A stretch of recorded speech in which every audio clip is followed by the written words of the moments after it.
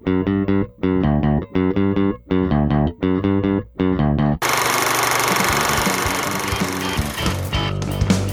to Filmstrip. These podcasts are spoiler-filled as we discuss the plots, characters, and themes of the films in review.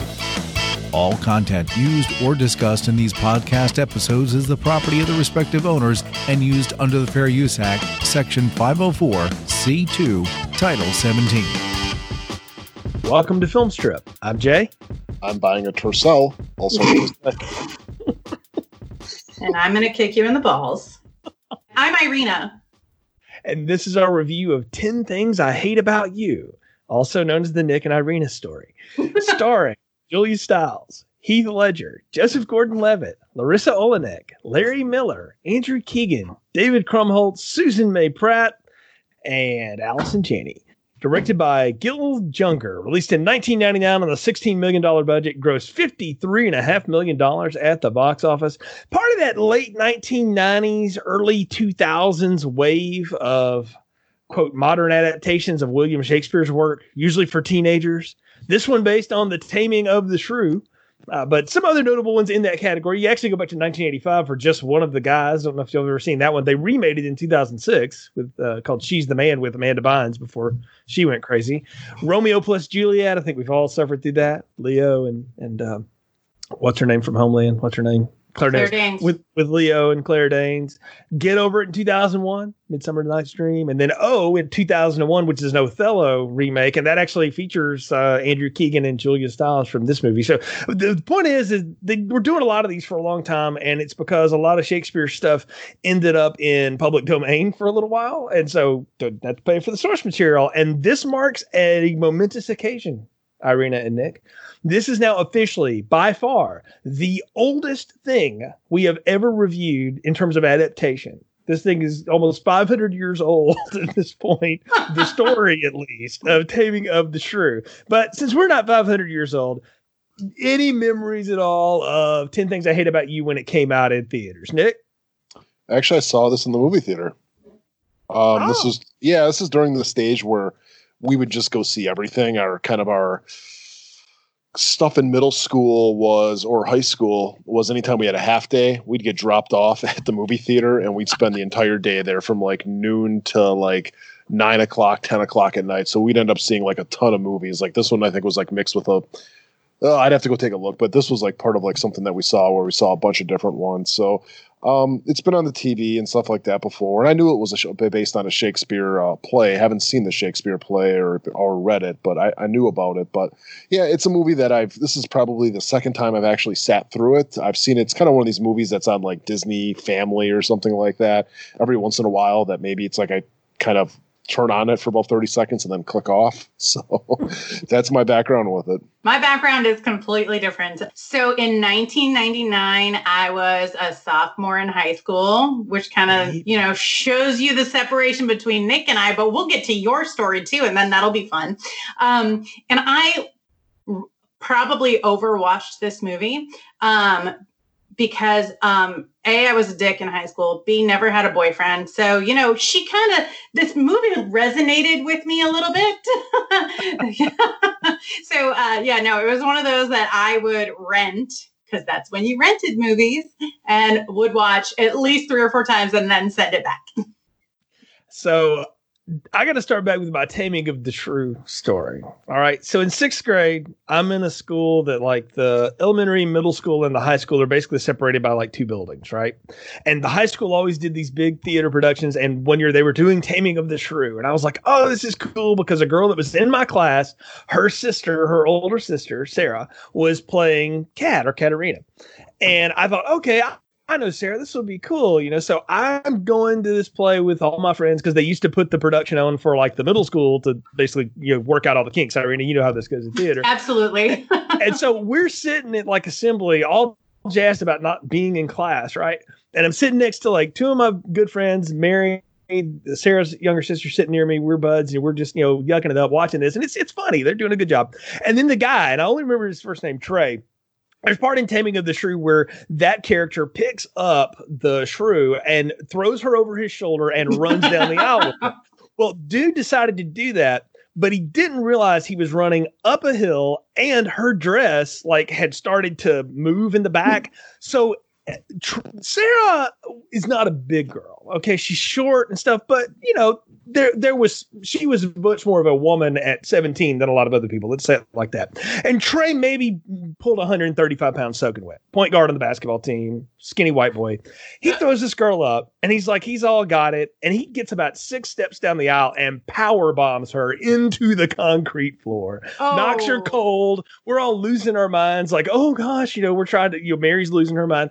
We're all like, what's going on? So poor girl got a concussion out of it. That guy felt horrible about it for weeks. I just remember that more than anything. I remember having to watch the second half of the play because that happens right at the end of the first act on like video cassette because obviously they weren't going to continue the performance at that point. So that was my memory of Taming of the Shrew. Fast forward to 1999 when you two high schoolers, I'm about to graduate from college, you know, old man now, and I get dragged to this with a bunch of friends because one of them says, oh, it's about Taming of the Shrew. Because I've told everybody this story about, you know, the theater mishap, right? And so they're like, you got to go see this. I'm like, only if Julia Stiles gets power bombed, because I did not like her. I've never liked her in anything. It's nothing personal. I just don't care for her whole thing. But I'm like, okay, whatever. I don't know anybody else in this movie. You know, I didn't watch Third Rock, so I didn't care who Joseph Gordon-Levitt was. I think I knew David Krumholtz from all like the billions of different little wormy roles he had played, but I didn't know anybody else in the movie. So I go to see this with a bunch of friends. In college, in theaters, on like a Friday night, dateless, like a huge loser. And I'm sitting and I sit down and my ex-girlfriend, unbeknownst to me at the time, walks in with new boyfriend that she had dumped me for 3 seats down. So I suffer through this movie snap. and that at the same time. Now, the only thing that saved it for me was that at the time I was really into the music scene that was happening in the late 1990s. And a lot of this soundtrack like hit sweet spots for me. Like I think I listened to half of these bands anyway. I was into Semisonic. I liked Save Ferris. I love Sister Hazel. I've seen him in concert. You know, I was into that, the Cardigans. I mean, I liked all of that stuff. So that kind of saved it for me. Otherwise, I would have like the worst memories of seeing this movie. And then Nick, like you, I think I've seen this just on television here and there. Probably watched it with the wife once somewhere in, you know, all of our years of marriage. But it had been a long time since I came back to this one. And we came up with this because we're doing these back to school, if you will, kind of movies, or movies about school or something. And there's some different ones we could have picked, but I threw this one out and you two guys were down for it. So I said, okay, we'll give 10 Things I Hate About You another shot. But yeah, that's my big story about 10 Things I Hate About You.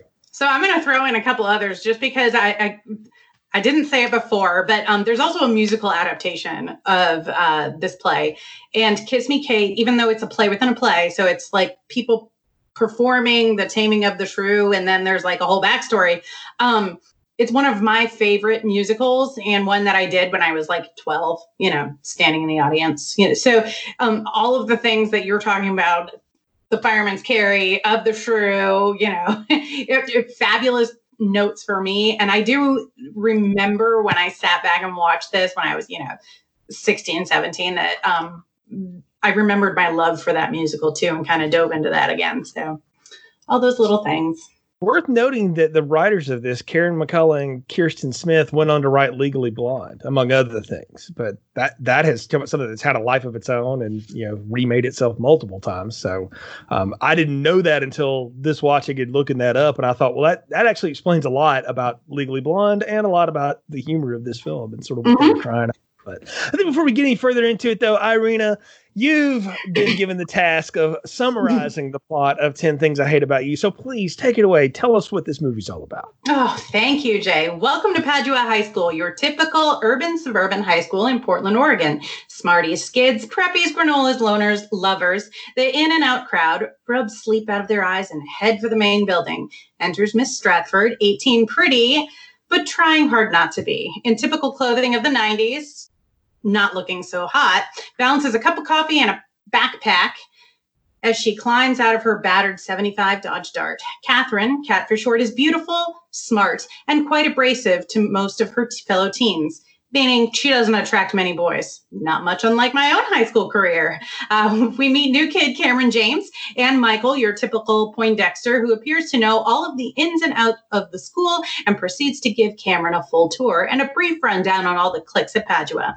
Cameron is quickly distracted from conversation after sighting Kat's sister Bianca, who airily talks with her friends about her Skechers and Prada backpack. A stark juxtaposition to Kat's rejection of all men, her younger sister has boys falling at her feet and begging for the chance to be the first to sweep her off her feet, and she can't wait for the opportunity to let them.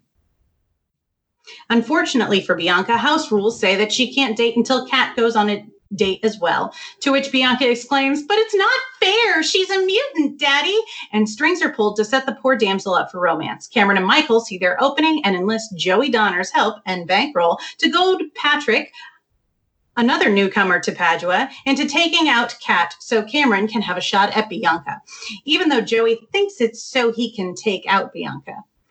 Kat soon crosses paths with handsome new arrival Patrick Verona, who finds her abrasive intellect attractive despite pursuing her after agreeing to payment from Joey, a deal he later regrets. They all go to a party, and Bianca sees Joey for the transparent douchebag he is and ends up seeing Cameron for the nice guy he is after he drives her home and calls her out on her vapid character, and she kisses him. Kat gets hammered after seeing Bianca with Joey and parties so hard, complete with table dancing and embarrassing the crap out of her sister, that Patrick ends up taking care of her like a true gentleman.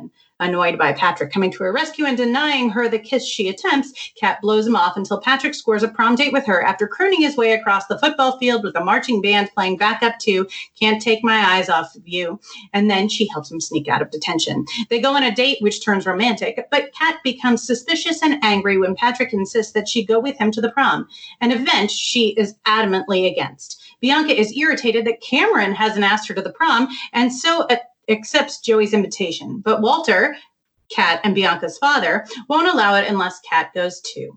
Kat confesses to Bianca that she dated Joey when they were freshmen and, succumbing to peer pressure, had sex with him. Afterwards, she regretted it and Joey dumped her. So she vowed to never do anything just because everyone else was doing it. Bianca insists that she can make her own choices, so Kat agrees to go to the prom with Patrick. And Bianca decides to go with Cameron instead of Joey. All is going well at the prom until Bianca learns that Joey planned to have sex with her that night. Angry that Bianca has spurned him for Cameron, Joey reveals his arrangement with Patrick, which causes Kat to leave heartbroken. Joey then punches Cameron, yay, but is in turn beat up by Bianca for having hurt her, Kat, and Cameron. Bianca and Cameron share another kiss. Bianca and Cameron continue to date, and Kat channels her feelings into a sonnet assignment for her English class. In the reading of it to the class, Kat seemingly unloads all of the things about Patrick that she hates, the biggest of which was that he didn't call her again after the prom, and that she really doesn't hate him at all. Patrick, moved by this, and having already revealed his feelings for Kat, buys her a guitar to make up for this slight, and our couple shares a kiss while Letters to Cleo sings "I Want You to Want Me" and credits roll. Hold on, let me catch some oxygen. All right, so there's a lot in that and a lot to unpack because it's a pretty long play too, and I think that's one of the things that I know, Nick, you said you weren't familiar with Taming of the Shrew, but Irina, you can back me up on this. Taming of the Shrew is kind of a long production and a rather long play. I'll confess that me and Shakespeare, we are not best buddies, so I've never read it. So you're the only one who knows how long it is. Okay, well, I can tell you it's rather long, especially when you powerbomb Katerina through the floor in the middle of it. So just to get into it here, though, there was so much of this that in the first few minutes I had forgotten. And the thing that I really clicked into was this kind of replayed trope that you get in high school movies where the new guy comes in and there's always somebody there to give him the grand tour and walk you through everything. And Nick, I know we've talked about that in previous movies. Oh yeah, totally. I mean, it is kind of a high school movie trope. I mean, I think the movie that I've seen probably the most that does follow that would be a movie like Mean Girls, where Lindsay Lohan shows up and her two friends end up, basically doing the whole walk through kind of the Cliff Notes version of what the school is and everything like that. But yeah, I mean, it's basically what it is the new kid is basically the surrogate for the audience, where he's going to be coming in, you're going to relate to him, and you're going to get kind of a breakdown of everything that's going to be going around in that school or place that they're going to be going to.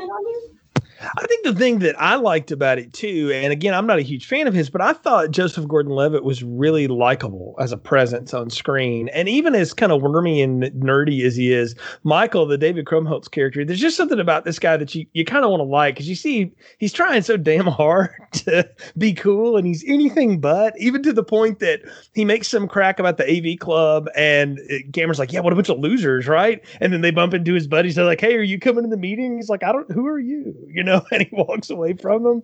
I did like that. I liked the little thing. My kind of go-to reference for introduce me to the high school is Buffy, of course, because when she shows up at Sunnydale on the first season, Cordelia has to give her the big tour, and though it works out a little differently, it's still kind of the same energy going on there. So I dug it, though. I liked Cameron, and I liked him and Michael and their friendship, because usually in a movie like this, at some point, like, the two buddies are going to get at each other, but they stay friends the whole time, and they have, I don't know, it's interesting how Michael is very invested in making sure Cameron gets what he wants, which is, after he tries to talk him out of it, which is basically Bianca.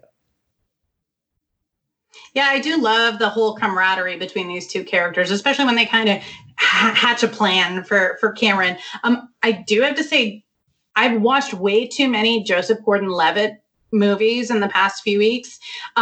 2 days before watching this, I sat down and watched Angels in the Outfield. Another one that's my favorite is The River Runs Through It. I love all of them. So I haven't seen him in a film that I didn't like him in. And he's a great actor. We watched Inception a couple weeks ago too. So it was kind of fun to go back to see him as a kid and then see him portray this teen character. But Michael might be my favorite character in this entire movie. There's something about him that I just love. I don't know whether it's because he's kind of the smart guy with all the answers, or maybe it's the fact that he crashes headfirst into the ground when he's riding that. I don't even think it's a motorcycle. It's like a modified dirt bike or something.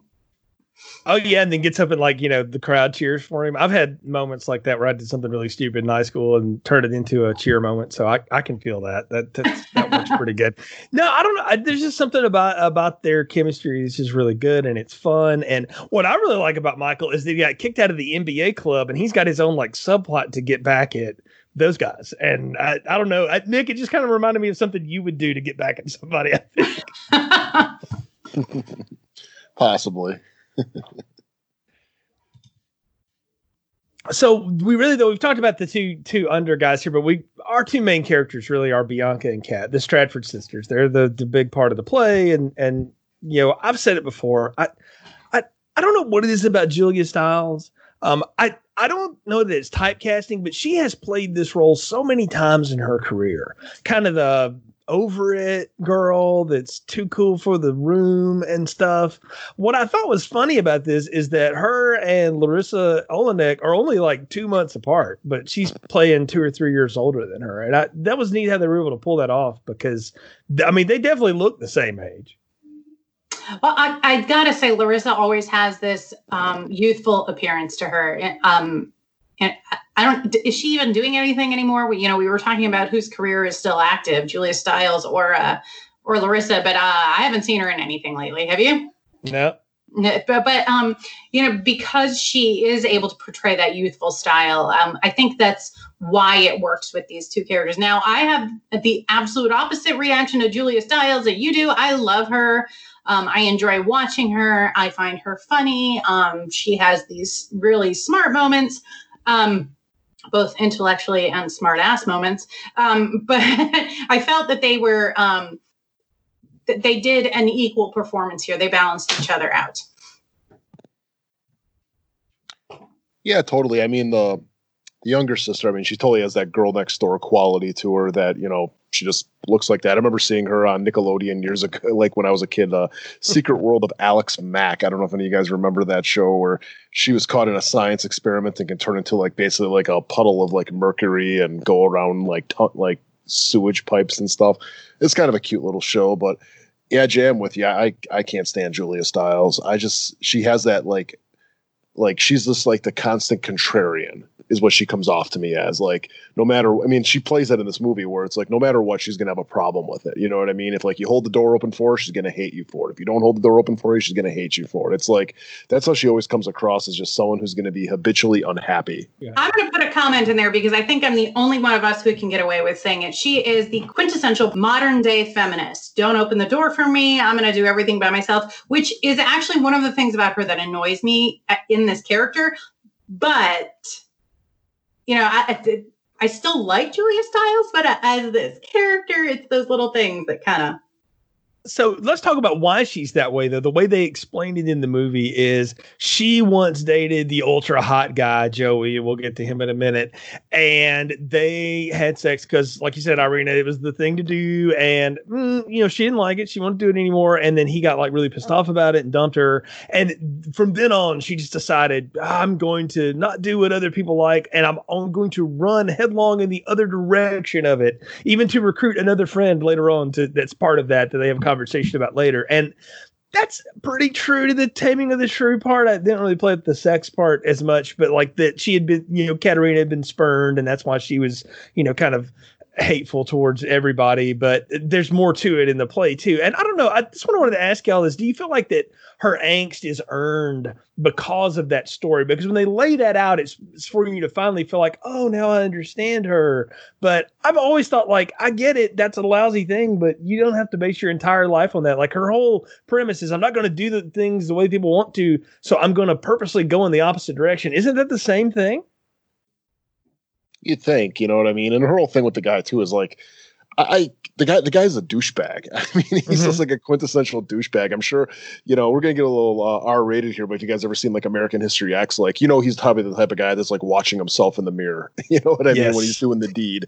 And yeah, I mean, it's like when you look at her, it's like, yeah, I'm like, you're mad because the guy's a douchebag. It's like you knew he was. I mean, how could you not know this guy was? I mean, that's on you. So yeah, I mean, it's I mean, I get it what they're trying to do here, showing that she's like a woman scorned and everything, and now she's going to be a complete, you know, like I said, complete contrarian to that whole, you know, teenager, you know, teeny bopper lifestyle that everybody else is doing, like going to the parties and having a good time, and she's going to be the one that goes home and just kind of broods about it. But I mean, it works for the context of this movie. I'm not expecting anything deep. I mean, this is a type of movie I'd put like next to like Can't Hardly Wait or something like that. One of these like late 90s, like, you know, teeny bopper movies. So, I mean, it's useful for this movie. So it kind of gives you a little bit of a background on why she is the way she is. The character I enjoyed most is their father. I thought he was pretty hilarious.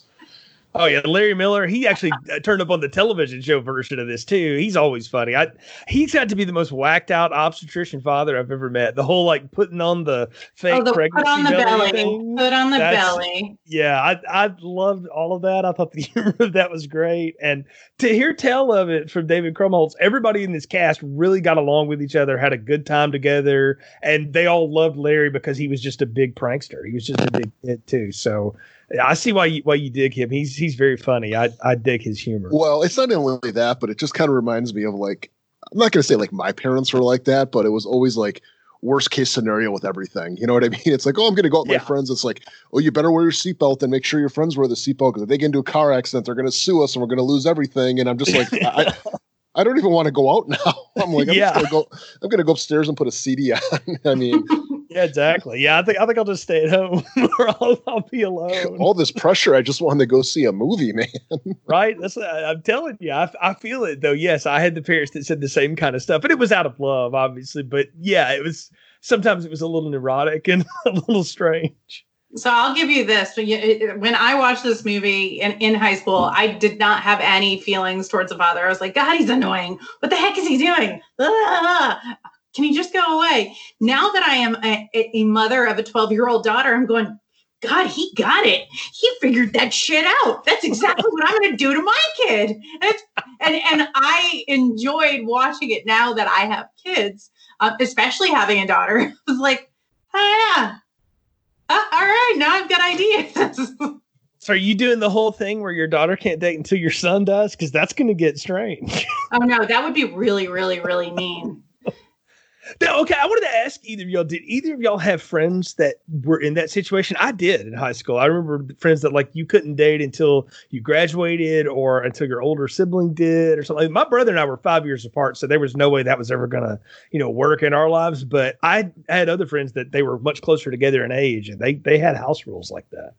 No, my house rules weren't like that. To me, it was mostly, let's just say like what it is. I mean, I was the oldest boy, so my rules were a lot different than my sister. I think that's kind of goes without saying a lot of times. So, for me, it was like, because mostly all my friends were guys. I never had any type of experience like this. Mostly our whole thing was, don't knock anybody up. Don't be stupid. That was normally our talks when we were like 17, 18. It's like, if you're going to do something, go to the pharmacy and pick up what. So it's funny that we have the polar opposite here, because my parents were like, are you going to go on a date? Are you going to go to prom? And then I remember looking at some sophomore when I was a junior and saying, so all of your friends are going to prom. Do you want to be able to go to prom so that you can hang out with them? And he was like, yeah, sure. But my parents were always saying, so Irina, are you ever going to date? And my brother was 7 years younger than me. So, absolute different story. But I do have to laugh at my husband in relation to some of the stuff that goes on in this movie. He always says the hardest thing about being a parent is if you're a parent of a boy, you only have to worry about one dick. If you are a parent of a daughter, you have to worry about every dick in the world. I guess that's Larry's whole thing too. Is that worried about them? So absolutely, I heard that saying too growing up about my. When it came to me and my sister, it was like, yeah, I only got to worry about him knocking someone up. I got to worry about everybody else trying to knock her up. So it's like, it's so true. And for that, I'm thankful I have a boy. So. Please rub it in. But that's the funny part about this too. And I think that's some of the best humor is when he's trying to have the talk with him. And I think Bianca really throws it at him one time when he's going like, I delivered twins of a 15-year-old girl today. Do you know what she told me? And she lays off some line like, I'm a crack whore that should have told my boyfriend that was a condom. And he's like, yeah, kind of. But also, I wish I'd listened to my father. And they're like, even Kat is like, no, she didn't. They know, that's just his line.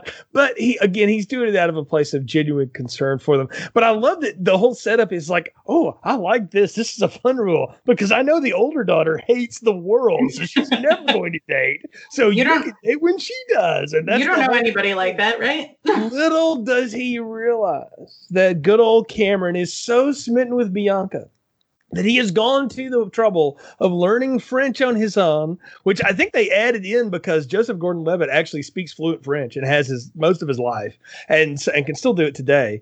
So he knew that. So they added that little bit in for him. And he's like, I'm going to learn French, teach this girl French and tutor her in it.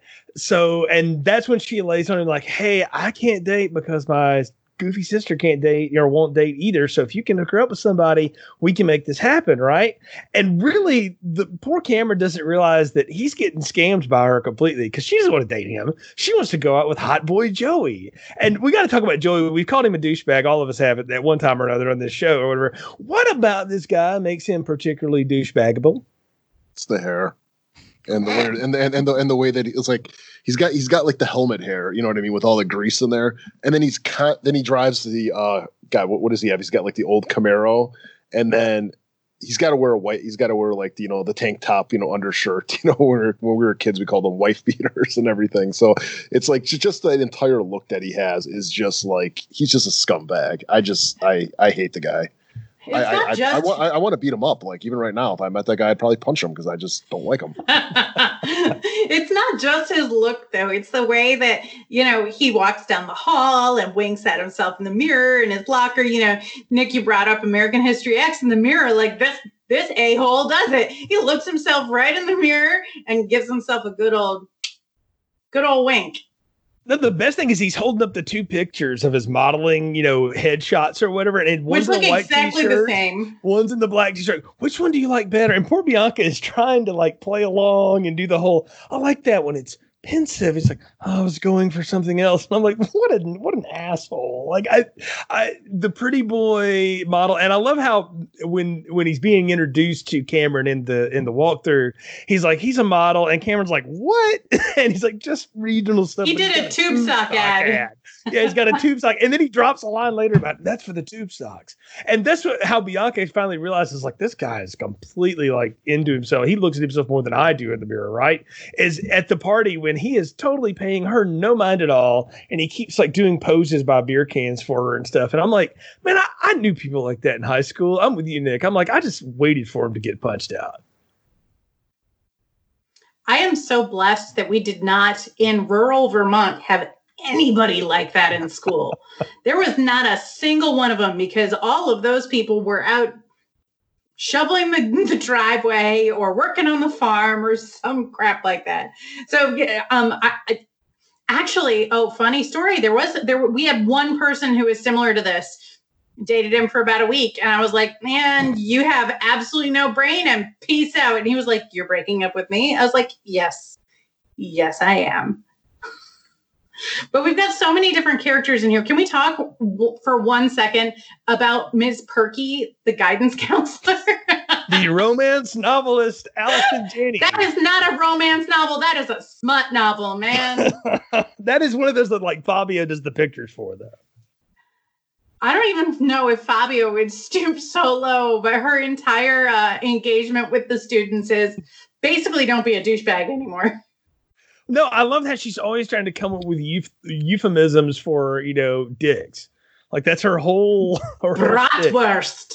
Yeah. And what was it? I think Kat gives her the quivering member, Reginald's quivering member. No. It's another word for engorged. And she says, what, turgid?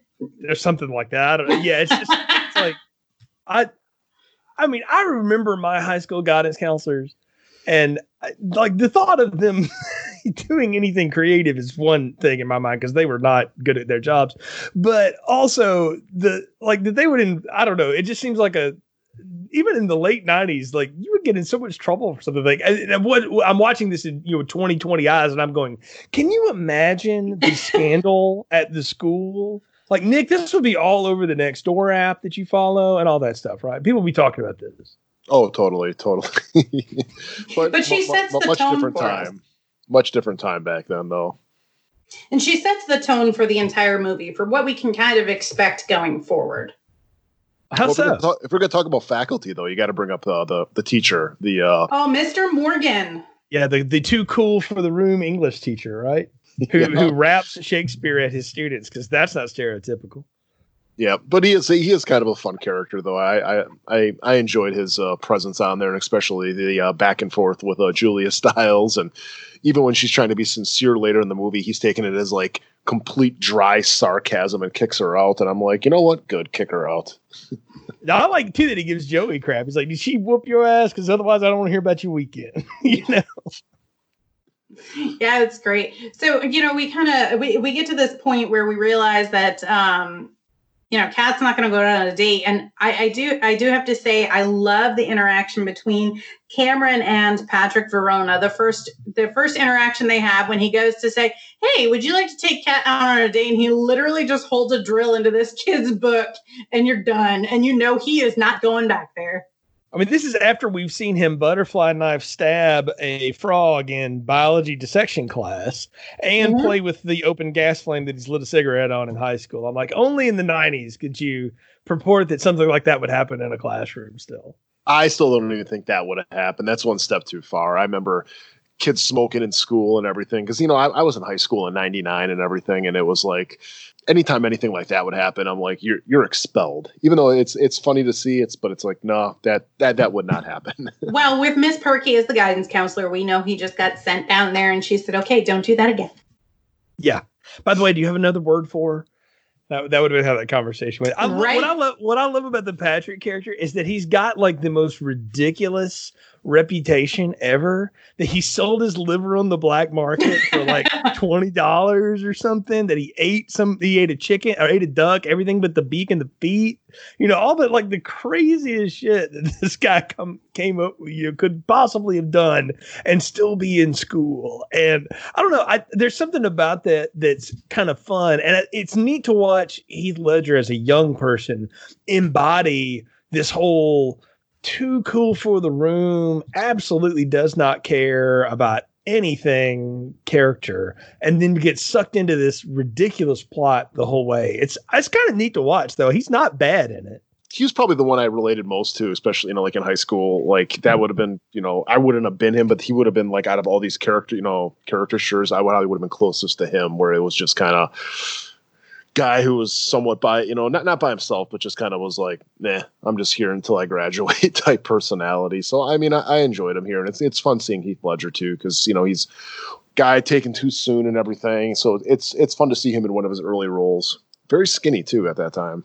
Oh yeah, he really was. He does have the one friend though, the one like skinhead punk rock friend that is unnamed and just sort of disappears halfway through the movie.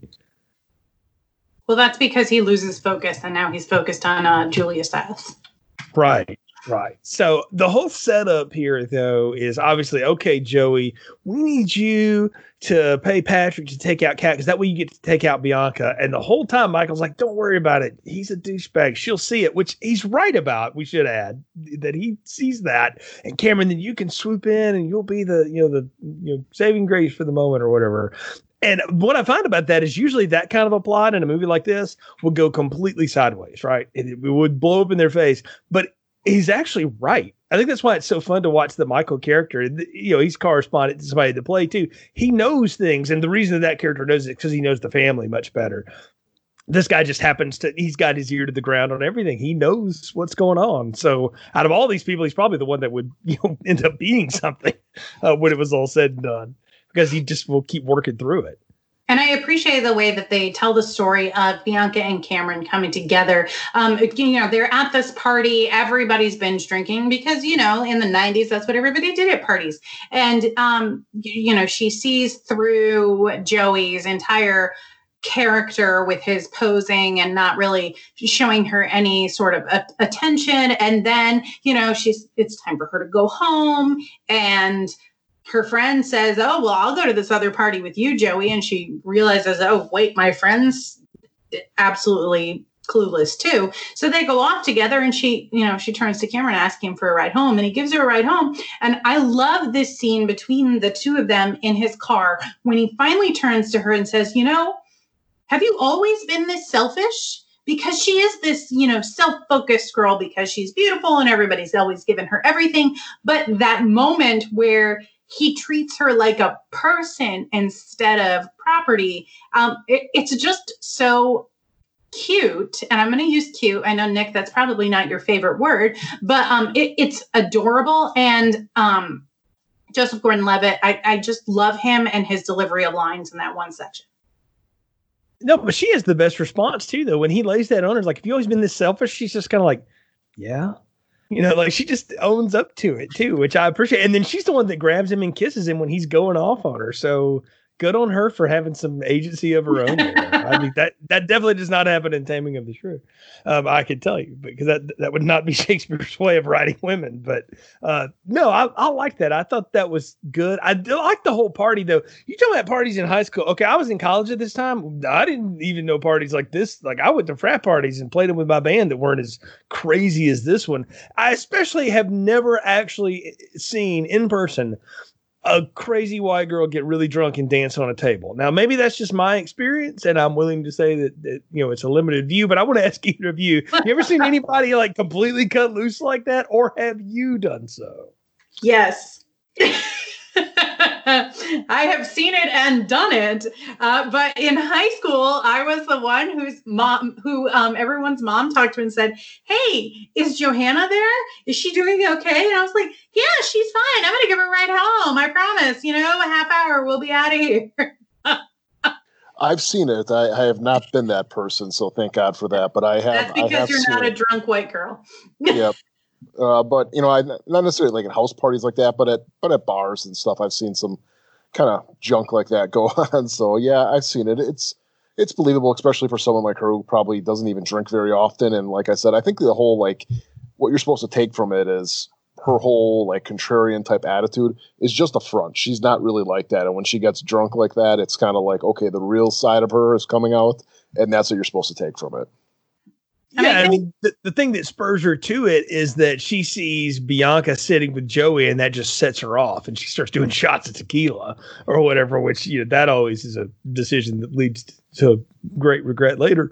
But not that I would know, but she is funny in the way that she jumps on that table and dances. And what's funny is she got a role in another movie about, I don't know, dancing and something like that because of this. Like, the director saw it, was like, I must have her for this. And I'm like, she's doing the Shake It Like a White Girl. Okay, good for you. Yeah. I think the takeaway in this entire scene is we're finally seeing probably what she was before she said, okay, fine, I'm giving in to you, Joey, I'm going to have sex with you. And what probably happened was the next day he probably went and told everybody at school. So, you know, we don't know why Bianca hasn't heard about it yet, but, you know, that's why she, you know, she's the scorned woman.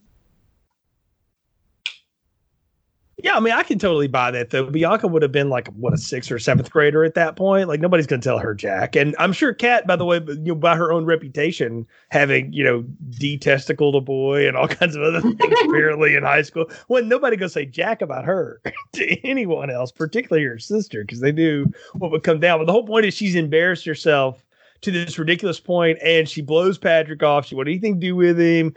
And Michael finally gets the guy with all the ideas. You need to sacrifice yourself on the you know, throne of dignity, man. You got to do something ridiculous. And I texted you, Irina, during this. I was like, now I know I can blame this movie for a promposal culture that permeates school today. But it's so good. There for this entire football field scene with him crooning along to, you know, with the marching band in the background. I literally went through the last 2 years of high school going, wait, maybe someday somebody will do that to me. And then I realized, shit, I play in the marching band. That's not happening.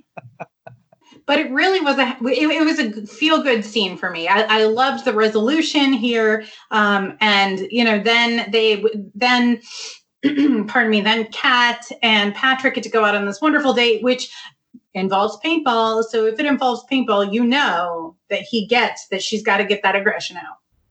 So, okay, here's where the movie turns for me. And I know it's part of the story. And I know at some point Patrick and the Kat character do start getting along, and they genuinely start caring about each other, and they get to know each other and all this stuff. But when they do the whole, like, you know, she sneaks him out of detention by flashing the Joe Isuzu teacher, and then, you know, they jump out the window and they go paddle boating together, and then they play paintballs and all that crap. Like, there's something about that whole thing that, I don't know, like, the movie just kind of loses me. Nick, am I making sense? No, you are, and I agree with you. It's kind of like, it's going now a little bit too far. It's like, I don't know, the whole thing, like, where she's flashing the teacher, it's like, I don't know. I just thought that was a little bit much for this type of movie, and to be like, okay, she's just going to walk away scot-free from that. I mean, there's got to be a little fallout. You go walk in. I mean, if I walked into a teacher's place and pulled down my pants, the cops are getting called. You know what I mean? I don't know if it'd be the same with her, but at the same time, it's like, I don't know. I think it was a step too far with it. And I just think, like, even them, like, the whole, like, romance stuff, it really came on really, really quick. You know what I mean? Where, you know, she just can't stand him. And then, like, suddenly she's, like, totally into him and willing to do that to get him out. I don't know. It felt like a bit too much. I'm going to disagree with you. And the reason I'm going to disagree with you is Grease was made, God, whenever Grease was made, it was made, what, 30, 40 years? Yeah. Something like that. It was made forever ago. And in Grease, they used the same, you know, mooning type of behavior. But, you know, I guess maybe an ass is less offensive than boobs in a bra. But, I mean, this is something that has been played in this type of humor for a while. So I don't think it was too far. I think it was out of character. And I think that's why there's a disconnect there, because she could have done something completely different to get him out of detention. But for some reason, our writer thought flashing the teacher was the best option. I mean, I would have bought it more if she just would have went and pulled the fire alarm. And it's like, then they all get out. Oh, absolutely. Like Yeah, it would have worked a little bit better. That whole scene just seems awkward, and it seems very truncated. And look, this movie's almost 2 hours long, so I'm not asking for it to be longer. And the studio certainly knew it couldn't be longer for its audience and such, so it didn't need to be long. And I've already talked about how long The Taming of the Shrew is. But at some point, like, you have to speed this along, but it almost feels too fast. Like, I needed to see them do this over 2 or 3 dates. Like, this feels like the kind of connection you would build over multiple times together, not just one time out, you know? Well, I don't know. In high school, you get those crushes pretty damn fast. I guess, but I don't know that they ever crushed on each other. I mean, it's a total scam why he went out here with her to begin with. And then, like, he starts feeling guilty about it. Like, he's double Joey's money. And he's like, no, I don't really want to go through this. And she's like, no, come on, man, here's another 100. You know, and he pays him $300, I think, to take her to the prom after he's already scammed him, you know, for a little bit earlier, because he did ride the price up on him early. But I don't know.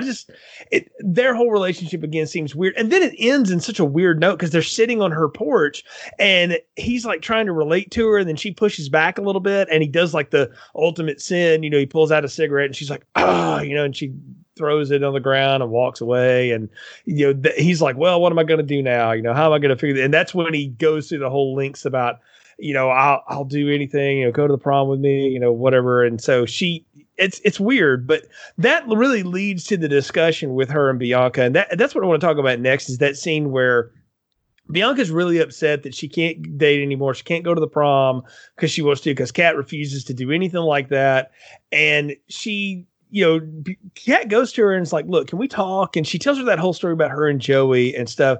And I love Bianca's reaction to that, though, too. It's like, well, that's great for you, but I don't have to live your life, and I can't let you live my life for me either. I think it's nice that Kat takes on almost the motherly role by kind of, you know, saying, hey, this is what happens when you go out with boys who have absolutely zero brain cells. And I think we return to the whole selfish aspect of Bianca. You know, she's kind of changed with having Cameron in her life, but she gets to this point where then all it is my popularity and about the prom and wanting to look pretty. No, I get what you're saying. And the fact that she is trying to live her own life and has things she wants to do now. She's trying to convey that to her sister. She's trying to convey it to her father. Good, hilarious scene when he's using the workout equipment and stuff, but he's not going to budge on it. And she just is kind of, I don't know, you know, this isn't going to happen. But she finally realizes that, or, you know, for whatever reason, Kat has a change of heart and decides, okay, I'll do this. I will go, and, you know, I will go to the prom with Patrick so you can have your night of fun. And what's funny is she's accepted Joey's invitation to the prom, but Cameron's the one that comes and picks her up. And, you know, they have the whole little cute thing at the door. And I love the dance line, like, hey buddy, I know every cop in town, you know, and that stuff like that. I remember going out with a girl, and the first time I met her father, just to mess with me, he was a park ranger, and I come home and he's cleaning his .357 Magnum, and like her mom and her like rolling her eyes, like, please, he's never even shot the thing, you know. And I was like, well, I can relate to that. I've met that dad a few times in my life, so. I always do appreciate that. My husband says, you know, when our daughter is dating age, I'm going to stand out there with a shotgun. But you know, the interactions here are made to be extra awkward, just for the comedy aspect, which is great. But I always question this little twist. You know, she's accepted Joey's invitation, and then Cameron comes to pick her up. And I don't remember off the top of my head, is there a moment where she informs Joey that she's rejected him?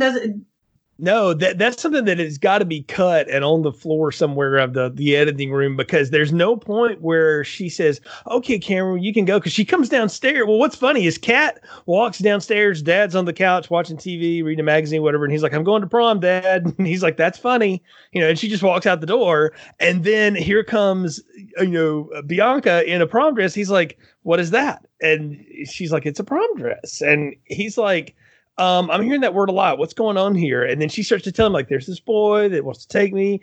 And then he rings the doorbell, and it's Cameron. And I don't remember a part where she told Joey no, but clearly he thought she was going to meet him there or something, because that's when Joey goes ballistic at the prom. I got a question for both of you, though. Nick, I want to start with you. Were either of your proms like this wicked elaborate? This is like, I don't know, like some $50,000 wedding, or I don't know, some of those my 16-year-old $1 million birthday things that MTV used to do. Ours was, we had our prom was really fancy. We did it at like a really high end, like it was like the Hilton downtown in downtown Milwaukee, where it had a ballroom very much like this. So yeah, it was very, very, very similar to what you were seeing here.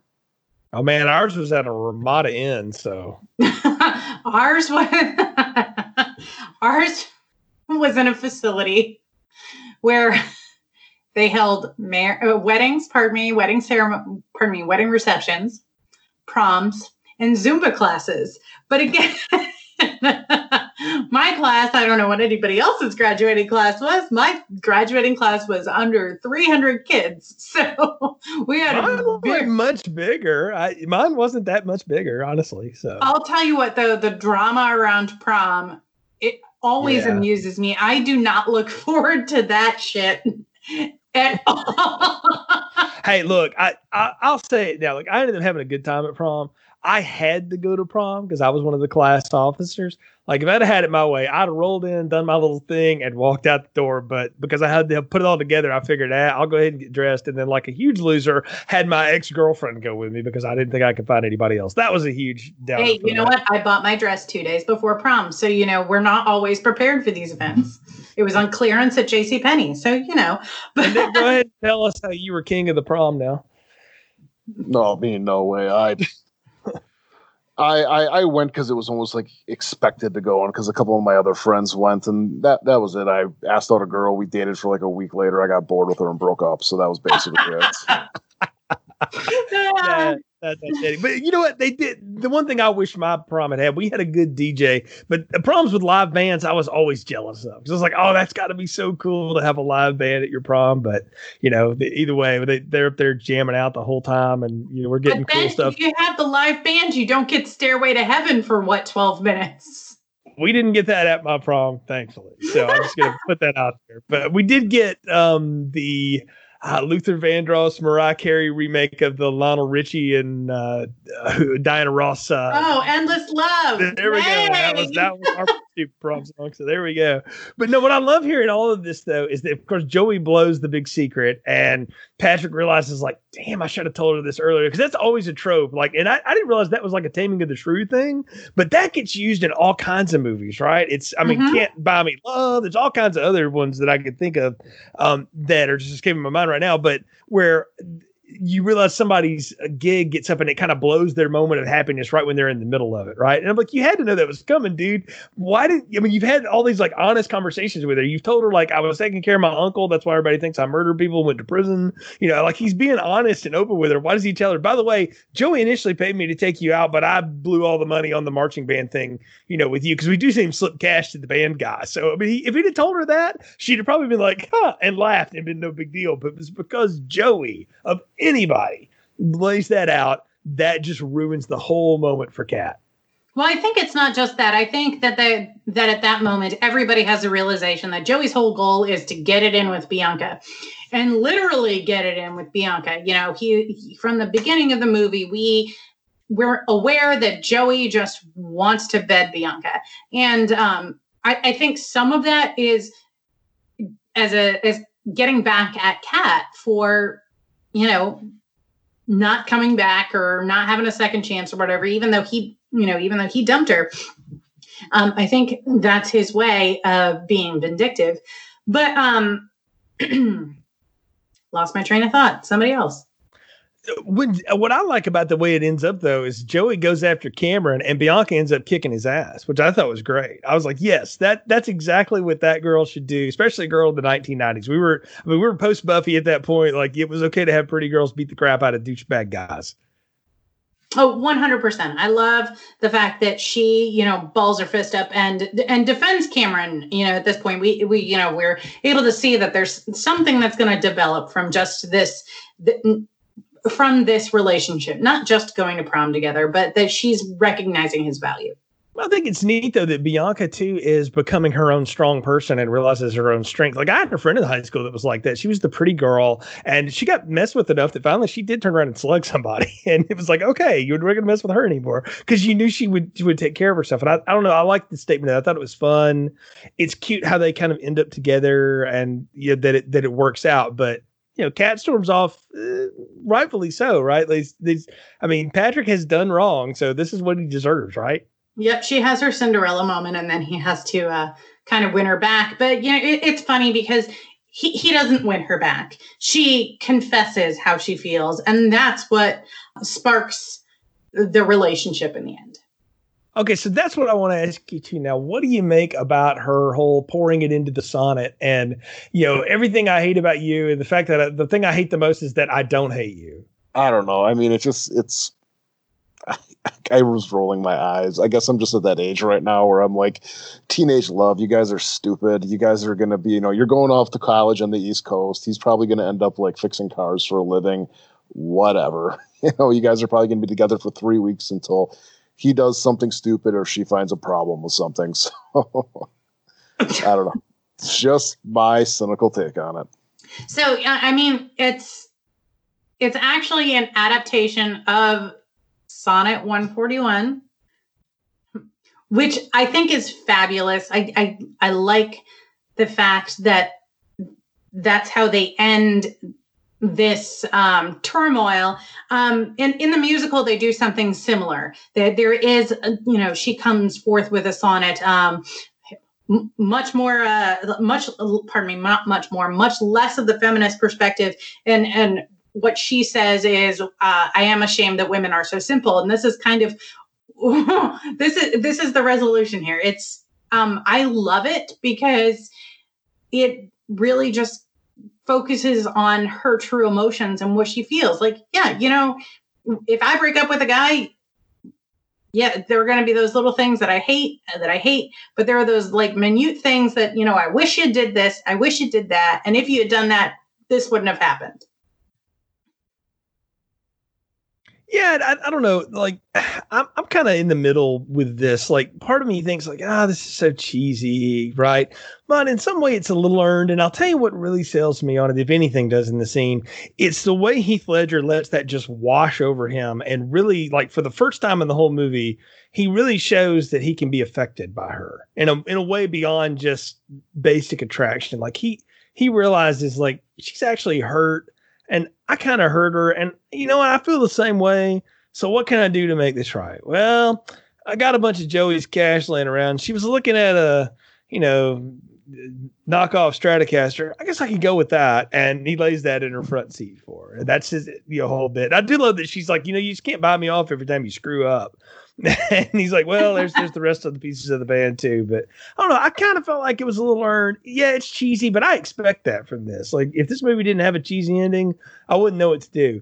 Only punctuated by the fact that we get a band, Letters to Cleo, playing the Cheap Trick hit, I Want You to Want Me. And I find that funny because this is a band doing a cover of a song that's older than most of them and most of the cast. In a way that would only be acceptable in the late 1990s to do. And I'm like, it's funny that a movie like this that could only do the things that it does in the 1990s is punctuated by a band singing a song that's a cover of another song that could only be done in that style from the 1990s. Well, the 1990s was the era of the punk cover. Mind you, I will tell you that is when our other co-host Ron and I first met, and I have a collection of punk covers that guy sent me, and it was the best crap ever. Yeah, Ron does have an impressive collection of this. I was going to ask both of you, though, do you remember when ska music was the thing? Because that was the band at the prom, the ska band, right? Yeah, thankfully that was not my high school. No, I can sing you almost every Save Ferris band, or pardon me, Save Ferris song. And Monique Powell and I are friends on Facebook. So yay! That's how far that goes back for me. So we're at the part of the podcast where it's time for final thoughts, recommendations, and popcorn ratings. So what are yours for 10 Things I Hate About You? Nick? Oh, gosh. I'm just going to sound like a crotchety old man or something if I give this a small popcorn, but it's not even for me. It's like, it's not small. It's not a medium. It's like a schmedium here. It's it's... It's the medium where they jip you and don't give you the whole thing. That's what it is. I think it's like, I don't know. I'm not going to sit there and say this is a bad movie or anything like that. But for me, it's not for me. And still there? Yeah.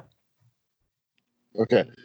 And like I said, it's a movie that's not for me. I can see why some people like it. My wife really likes it. I can see why, it's something where you kind of grew up with and you might like it. But for me, it's not my thing. You know what I mean? It's like, you're going to be getting me like caramel popcorn. It's like, I get it. Some people like it. I can have a couple kernels of it, but I have a handful of it and I'm ready to puke. So that's. So All right, that's where I'm at. We're going to go ahead and add 10 Things I Hate About You to the list of movies and shows that women who annoy Nick watch. Because I'm going to give it a medium, and I like caramel popcorn, so I'm just going to eat all of it and, suck up the sticky sweet goodness of it. And I'm okay with that. I've watched it a bunch of times. I confess to having watched it multiple times every time I rented it. It's one of those that just reminds me of, my sophomore year in high school was a pretty good year, and it takes me back there. So, medium caramel popcorn. I'm going to give it a medium as well. I think it's fine. It's neat to watch something that sort of transports me back to my early 20s, which is, a long time ago. It's double the time away from that now for me. So it's fun to go back and revisit. I really think the cast is what makes this work for me. And even though I don't really care for Julia Stiles, she is cast correctly in this. But everybody else in this movie's having a lot of fun. And you can tell they're having a lot of fun with it. And we even talk about, like, Gabrielle Union is sort of the vapid friend of Bianca. She's hilarious in this. There's just a lot to really enjoy and kind of go. I'm of the mind that, like, this is the kind of movie that if you have it on in the background, you can watch 10 or 15 minutes of it and then you're good and you kind of move on. I don't know that's why to just sit down and absorb necessarily, every year and make it part of your yearly watch, but it's fine. It's not great. As far as these Shakespeare adaptations go, though, y'all, this is friggin' gold. All right. I don't know if any of y'all seen any of these other ones, but I've seen them, and I'm going to tell you, is like some melodramatic bullshit. It is bad. Get Over It is bad. She's the Man is horrible. Just One of the Gods was horrible. And that Romeo plus Juliet bullshit is terrible. No, so that's a talk for a different time. We can talk about that some other day because we'll do that another day because that is some garbage. But this is, as far as those things go, this is pretty good, but it's still just medium popcorn. But as always, it was a lot of fun talking about it with you two here on the show. Folks, you can find archives of our podcast in your podcast feed and on our website, filmstrippodcast.com. Please leave us a positive review wherever you find the show. Follow the show on Twitter and Instagram at FilmstripPod and search Filmstrip Podcast on Facebook to connect with us there. We'd appreciate it if you'd share the show, and we thank you for your support. So for Irene and Nick, I'm Jay. Thank you for listening to Filmstrip. Thank you for listening to Filmstrip. You can find more episodes on our website, filmstrippodcast.com. The Filmstrip theme music is produced and performed by Frozen Lake 121. All content used or discussed in these podcast episodes is the property of the respective owners and used under the Fair Use Act, Section 504, C2, Title 17.